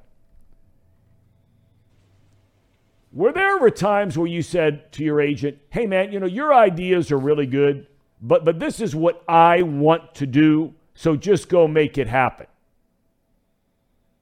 I never had that conversation because I really wasn't put in that position. I will say this. The first 3 contracts that I was involved in, I actually finalized the deal, went in and talked to the general manager and finalized the deal. Hey, let's get this done. I don't want to go to arbitration. I don't want any hard feelings. That money's good. Let's get it going. You talked about Bates and going somewhere else and rolling the dice. Thom, I think if you've had success somewhere, I think you stay there. They're familiar with you. You're allowed a couple of mulligans. If you be given that same lean room to do what you're doing on the field. If I was Bates, so what? If you're not going to get $20 million, but let's say you get $12 million. Does it really make a difference? Well, I don't know if it makes a difference. I mean, look, $8 million is a big spread. I don't think that if you believe what you read, I don't think it's going to get even to that kind of spread. I think it conceivably, in his best case scenario, is going to be one of those where it could be a $2 million spread. Now you're talking about a little bit different ballgame. I think the energy, the electric, the grid out there in Southern California might be going in and out on us, Tracer. Yeah, I apologize. I've called John Burns, Encore Technology. Remember, he is the smartest guy in the Midwest. And I've had John, he wanted to take the jet, the Encore Technologies jet here to Southern California and fix my issue. We have terrible internet service, and I apologize. Is it breaking up all the time? Well, it's better now. We have a question here. Sir Boy Wonder, a regular, wants to know, if you're out there in Southern California, Tracy, and this is where I love getting into different topics because there was a time you went to these kinds of places. You may not go anymore. Maybe you do. But you certainly know people who do. If you're going to go hit the nightlife there in Southern California, what are you doing on a Friday, Saturday night? Back in my days in high school, I would go, and this is a true story. I get all liquored up, right? A 6-pack of Mickeys. And I would head to the Whiskey A Go-Go or the Troubadour or Madame Wong's. Do you know those places? I do. I know them all. I would run the streets so hard. And I'm sure people are saying, well, how did you get into those places? Because they're 21. Well, my friends all bounced at those places. So we would go in and have a hell of a time. I saw Motley Crue play at the Whiskey A Go-Go back in the 80s. Before they were anything. I saw Van Halen play. I saw, Pat Benatar. I saw the Go-Go's. I mean, I saw bands play way before they were established. It was so great growing up in Southern California. And what's really the good other times. Joint, the other famous music joint? You said the Troubadour and the Go-Go. There's one I'm forgetting there. Very famous place. I know. It's not the Roxy. It's something else, right? No, it's the Roxy, and I'll remember it because there was like 3 or 4. There's actually 4 or 5 of the places that we would go. You talking about a good time back in the 80s, Thom? I mean, I would dress.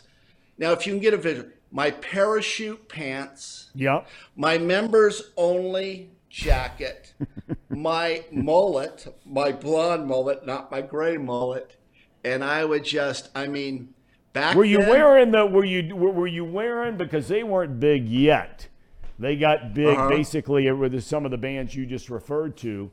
Were you wearing like the bandana headband, that kind of thing? Because Loverboy really got that thing going. Actually, I went to see Loverboy and 38 Special. Ooh. Loverboy's lead singer, and I don't know what his name is. He's nothing but a fat bastard now. I saw him. He's out of shape, still wearing the headband, and they were terrible. But yeah, I dressed accordingly, occasionally headband, but I just thought I was looking good. And you talk about pulling some wool back in those days, literally wool, Thom. The 80s were a little different than they are now. Yeah, they are. Yeah, they were. That's for sure. Ham and Eggers, you would like to say good morning to the Tracer? Good morning, Tracy. How you boys doing? Tracy, what is that? what is the background behind you? I can't tell what I'm looking at. Is that is it a painting? What is that? It looks like somebody threw something at it. Okay, I don't think we need insults to this. It's not an insult. It's a beautiful painting, but it looks like somebody threw something at it. Here's the deal. This was actually part of a fence. And my mother-in-law is so creative. She says, you know what? Don't throw that away. Cut it up. Make it a picture. And that's what you have. So that's actually came from a fence. And it's made into a picture, which I think is pretty cool. That's really cool. It's really cool. She sounds like a very interesting woman to me, Tracer. I mean, 70 years old or not, I mean, she's obviously got a little cash. She must be very smart. She's very creative. She sounds like, for some older guys out there that maybe, they've lost their wife, or maybe things didn't work out with the first wife, second wife, third wife, whatever it might be. She seems like she'd be quite the catch. Am I wrong there? No, she's great. She's a great catch, and she has me manage a lot of things as far as business.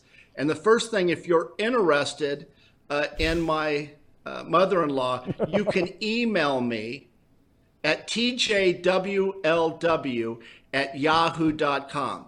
And please send me your last 5-year tax returns, because we're not going to have some broke ass, some brokey, get into this family. You've got to be well-to-do. But send your last 5-year tax returns, see what we can't do. tjwlw@yahoo.com. I can't believe you just gave out that email address. I mean, you're going to hear from Lord knows who. Lord knows who. So it'll be all positive. What about young guys? Would she like young guys, like in their 30s and 40s, those kind of guys? She likes rich guys.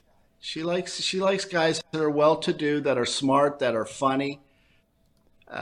She hasn't been married since, she got divorced probably 40 years ago. Wow. So I'm not sure she's really looking, but she is a very nice woman. Really top-notch. Love her. She's a great woman. Boy, that's really nice of you to say about your mother-in-law. Hey, can you say that about your mother-in-law? Yes, I can. I love her. She's a great grandmother, great mom, the whole 9 yards. Absolutely. She's basically lived with us since we got married. She had built her own residence on a bigger property we had living out in Arizona. And now she lives across the street from us here in Cincinnati. And so, but she spends the whole winter out there in Arizona. So, she's been gone for quite a while. Well, Thom, I was thinking about her the other day. I don't know if the boys told you, big news on Tuesday, I'm getting a bobblehead. It's August 16th at the U-Alls game, Freedom, or the Florence U-Alls, the independent team. It's not U-Alls, it's the Florence Y'alls. You just said they're your people in Kentucky. They're the Florence Right, but that's a California. Not Y'alls. U-Alls. You people, U-Alls. Yeah, so how many... What can I do? Can I put you down for a couple of bobbleheads? Maybe one for you? Are you being serious about this? You're really having a bobblehead night at the Florence Y'alls game for Tracy Jones? And I'm being serious. And actually, it's a big deal. I'm very excited about it. Yeah. Right? You should be excited about it. Who wouldn't be excited about it if they had a bobblehead? I think it's very nice that the U-Alls did that for me. August 16th in Florence. Dude, if you keep calling them U-Alls, they might pull the plug on this deal. It's not the Florence U-All. There's a huge water tower that you've seen before as you're driving on 71, 75 there before it splits, right? And all of a sudden, it says Florence Y'all. Y''ALL. Y'all. Not YOU''ALL. Paul, could you set him straight on this deal? No, this is a big deal. He's right. Who's right? You're right. Yes. You're right. Oh, come on, boys. Potato, potato. What's the difference? Well, I worked for him, Tracy, so I'm a little defensive of the brand.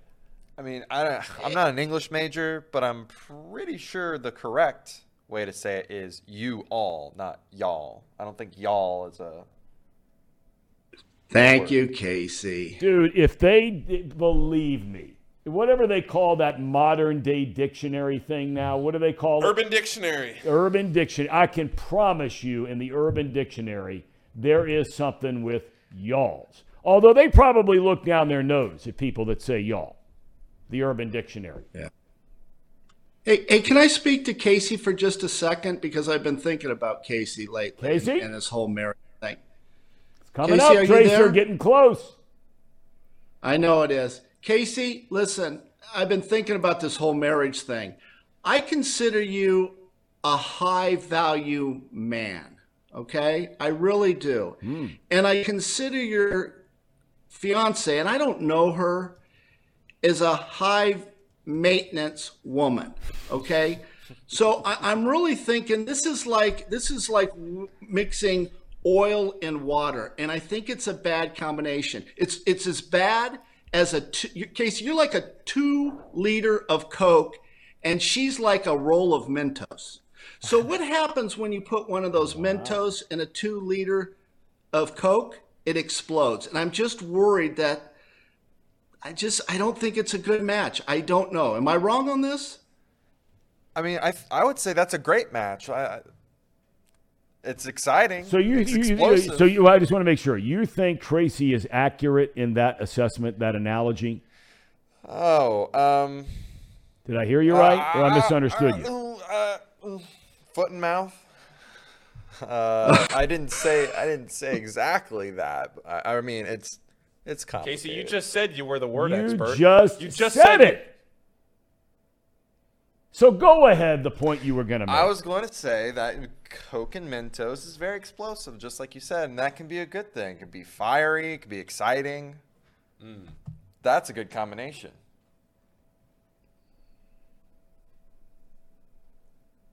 Tracer, I mean, you have any thoughts on that point? Casey, you don't have anything else to add to that? I feel like Tracy actually brought his A game here today, rare albeit, and that he thought long and hard about that kind of easy analogy. Wally. And yet you basically have just pushed it off to the side. Well, I mean, Casey, I want you to sit. Okay, come here. For about hey, wait a minute. seconds. Hold on. I've got answers, okay? Real quick, Tracy. I don't want to interrupt you, Tracer, but real quick. Yeah. Okay? Yeah. Alexandria is in the chat right now. And so she asked a question. So you think, or maybe she's asking it to Casey. She is asking it to Casey. She says, so you're agreeing with Tracy that I'm high maintenance? But Tracy, please continue. I just wanted to let you know she's watching right now. Alex, you know what, Alex? You need to take notes too. Okay, here's what you do before you get married. You need to do a personality trait. You need to do a personality kind of quiz to really understand if you're ready for marriage and that you're the marrying type. Listen, I like 31 flavors. I like different women, and my wife knows that, right? It's tough to settle down with just women. That's the way us men are. Okay, that's what you need to do. Second, now, this is very important before you get married. So 1, you take a personality test. Number 2, go down to the county court and go to the domestic relation. And I want you and your fiance, what's her name, Alex? Alexandria. Lizzie. Alex. Let's just call her Alex. Let's keep it short. That's the only way I can remember. Go to the courtroom and sit in that hallway and see the people with their lawyers crying and just going through paying a lawyer $350 a minute or an hour. That was the worst time of my life, was going through that. But go to the courtroom, domestic relationship, and just sit around for 2 hours and look at that couple. Do they look happy? But that's a possibility. Remember, this marriage thing is 50-50. And then if you both agree that, hey, it's going to last, go get yourself a prenuptial agreement. Both sides are represented by each has a lawyer, and then we'll see what happens. But those are my 3 suggestions for the high-value man, which Casey you are, and the high-maintenance woman your fiance is? Now, I tell you, there's a lot there to digest. But I got to tell you, the Tracer should know. There might be something to all this. Do you think Alexandria, and maybe she can answer in the chat since she's watching right now, Casey, would you be willing to do all of those three things that Tracer just suggested? Look in the mirror, take a long, hard look, personality test. Right. Yep. 2, go hang out for a couple of hours down at the local county courthouse, okay? 3, and last but not least, the old prenup. So are you willing and open to any or all of those ideas from a Tracer? Man of experience. Oh, it hurts. You know, Tracy, as much as I appreciate the thought and the advice, I don't know if I'll actually follow through with any of those. Okay. I've been with her for 5 years now, so I think that's relatively, I've lived with her for over a year. So I've had a pretty good personality test that way. Just Okay, well, Paul's lived with his girl for 5 years, and they're getting ready to break up. So what does that tell you? But, Tracer, you and I both know, okay? We're men of the world, right? We both know. You could live with somebody for 17 years. But the second you're married, there are some things that start to change. Yeah, it's really difficult. I don't think being married is natural. There's only 2 animals that are faithful, and that's the platypus and the hippopotamus. Every one of the animal species ventures out.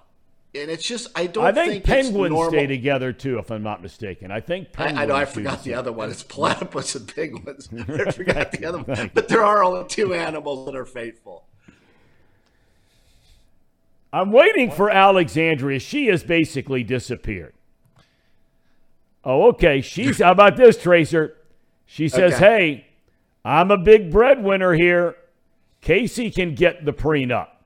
Now you're talking, we're getting down to brass tacks here now. See, she's the one with the money. Let me give you the golden rule, okay? The man with the gold or woman with the gold makes the rules. Your fiance, Casey, makes the rules. So if she says to clean, you clean. If she says to cook, you cook. If she says to stop gambling, well, that's a problem. You can't stop. Can you degenerate gambler? Well, I mean, it's kind of, yeah, she is the breadwinner currently. But that'll change. That's right. That'll change. That'll change. Yep. As Chatterbox grows. That's exactly right. We're all in this in a budding, building operation here. But, Alexandria, our chat has absolutely blown up. Everett, oh, my God. Tracy was stunned on that reply. Alexandria, it's insane. It's insane, the reply to Tracy's golden rule. Hey, Casey, can I give you one more piece of advice on that prenuptial agreement? Yes. You ready for this? Yeah. Do you have a pen and paper there? Are you taking notes or are you just trying to wing it? I've got... In that prenuptial agreement... Pen. Yeah. In that prenuptial agreement, you want to put in a weight clause. And every month you want your wife to hop on that scale to see where she is. All right? Okay. So if she's 5 pounds, that's all right. But she gets over that 10-pound thing, that could lead to a divorce. Can you make sure you get that? 10-pound limit. Got it written down. And when do you do the official weigh-in to start that, Tracer? Do you do that like a week before the actual wedding? You do it like a couple of days after the wedding? When's the weigh-in? It has to be probably right before the wedding, like a heavyweight fight, right? Right. You do it before the wedding. Just kind of give her a heads up so she can maybe diet. And then every first of the month, you want her to hop on that scale. Well, she just chimed in and says this should go for Casey as well, right? Said get him on the scale too. I tell you, I like her fire. Yeah. Yeah. Casey's a high value man, just looking at him. So, I don't. Casey's fine. Casey's going to be very successful betting on women's basketball. All right, Tracer, we'll let you go. Enjoy sunny or snowy or rainy. It never rains in California. I love that song. Bill Hemmer and I used to sing that song every Sunday night at the Blind Lemon. When we would get off work, we'd go up there about midnight. Walter Brown behind the bar. Jill Slivka, one of the waitresses in there. We'd go up there with a whole fleet full of people and go in there, and Billy and I would get up on stage and sing that song. It never rains in California. You know the song, right, Tracer? Yeah, who's... It was a one-hit wonder kind of a guy. I can't remember his name, but big-time song.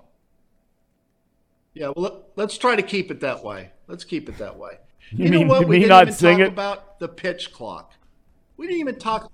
Well, we're going to do that next week because I want to get some more data. That was by Albert Hammond, by the way. It Never Rains in Southern California, released in 1972. Paul and Casey weren't even, they were around nowhere.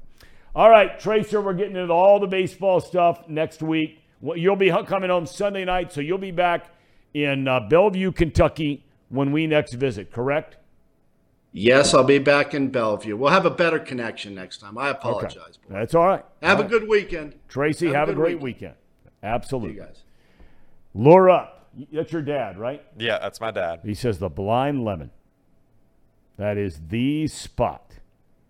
There's no doubt about it. Eddie and Pat Shepard have owned that place forever. Chatterbox karaoke night, says Jordan. Before we go, do you guys sing karaoke when you go in a karaoke bar, yay or nay?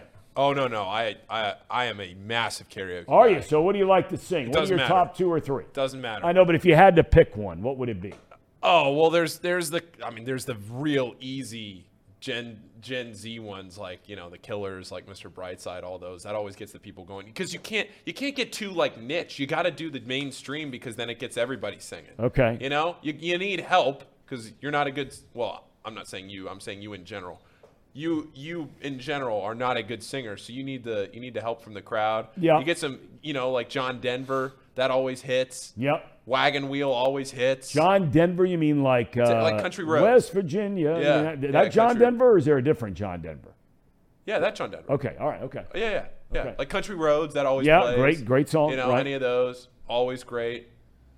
You can't get into like the one song that nobody else has heard of that you know all the words to, then you're just showing off. You can't do that. That's right. You just gotta play the hits. See, but it all depends on the place where you are, right? We used to go to karaoke night, this little joint in Milford all the time by Gollies, right? Okay. They'd have it every Thursday night. Me and a bunch of buddies would go. Now, with that crowd, you could get up, and I would get up and sing a little George Strait. Great choice. Great choice. Now, what would you sing, Paul, before we call it a day today? Casey, forgive me. Oh, come on. I won't lie. Uncultured in music. Uncultured. Never been to a karaoke bar. Ooh. So I wouldn't know what I would sing. Are you kidding me? Never been. You've been to an FC Cincinnati soccer game and never been to a karaoke bar? You have got to be kidding me. No, not kidding. We'll get you there, Casey. Oh, we'll get you there. God. Thomas, if you're listening, do it on the Bachelor Party. Oh, my God. I got my priorities straight. FCC is important. Karaoke bars. Everett says he could sing Paul singing Careless Whisper from George Michael. Okay, we're almost out of time. You guys got a lock of the night. Do we have a cherry on top, any or all, or none of the above? Have both. All right. Let's start with a cherry on top. Cherry on top. Go ahead. Oh, that was for Trace. Okay. Oh, right, we'll okay. say that. That's okay. my bad. Okay. Sorry. All right. I thought. right. Sorry, I didn't look. I saw That's you pull okay. that up. So do we have a lock to the night? Yes. Sorry, Casey. I saw you pull that up. I thought that was going to be the cherry on top, so All I right. stopped looking. All right. Yeah, I'm going to go. Reed and I have been riding the UCLA under train for most of the season. They play tonight. It is UCLA under day, so I'm going to take the under 134 with Arizona State. Ooh, I don't know. Those teams like to score. I am going to take the Pacers -4. How did you guys do yesterday? I think mine lost for. I think I was on. My pick here was Kentucky. Let me go check. Yes, it was Kentucky. Yeah, they went way under. And mine also lost. You back guys to are back, like 3-8. Yeah, as of right now, back to back, I've picked the opposite of the score for the Celtics to do well. Like the first week, I think I picked. You've been on the wrong side of the Celtics. Yeah, I picked Jason Tatum, then he gets ejected, has a terrible game. And then I switched sides to Brown, and he didn't do great last night, but Tatum had a great game. So what's your pick tonight? I'm picking the Pacers. To what? To cover -4. So they're -4. And they're playing who? They are playing the Spurs. Okay. Spurs stink. All right. Okay. Yeah, the Spurs stink. So Pacers and UCLA, Arizona State under are 2 picks. Not too picky. All right, that's right. Coming up next, right? Coming up right now. Yep. Not too pick. Lots of picks for you. Lots of picks. The way these guys are going, you're guaranteed to have your bank account cleaned out in no time at all. Casey, Paul, thank you. We'll see all of you tomorrow. Thanks for being with us. Have a great Thursday. Enjoy the sunshine.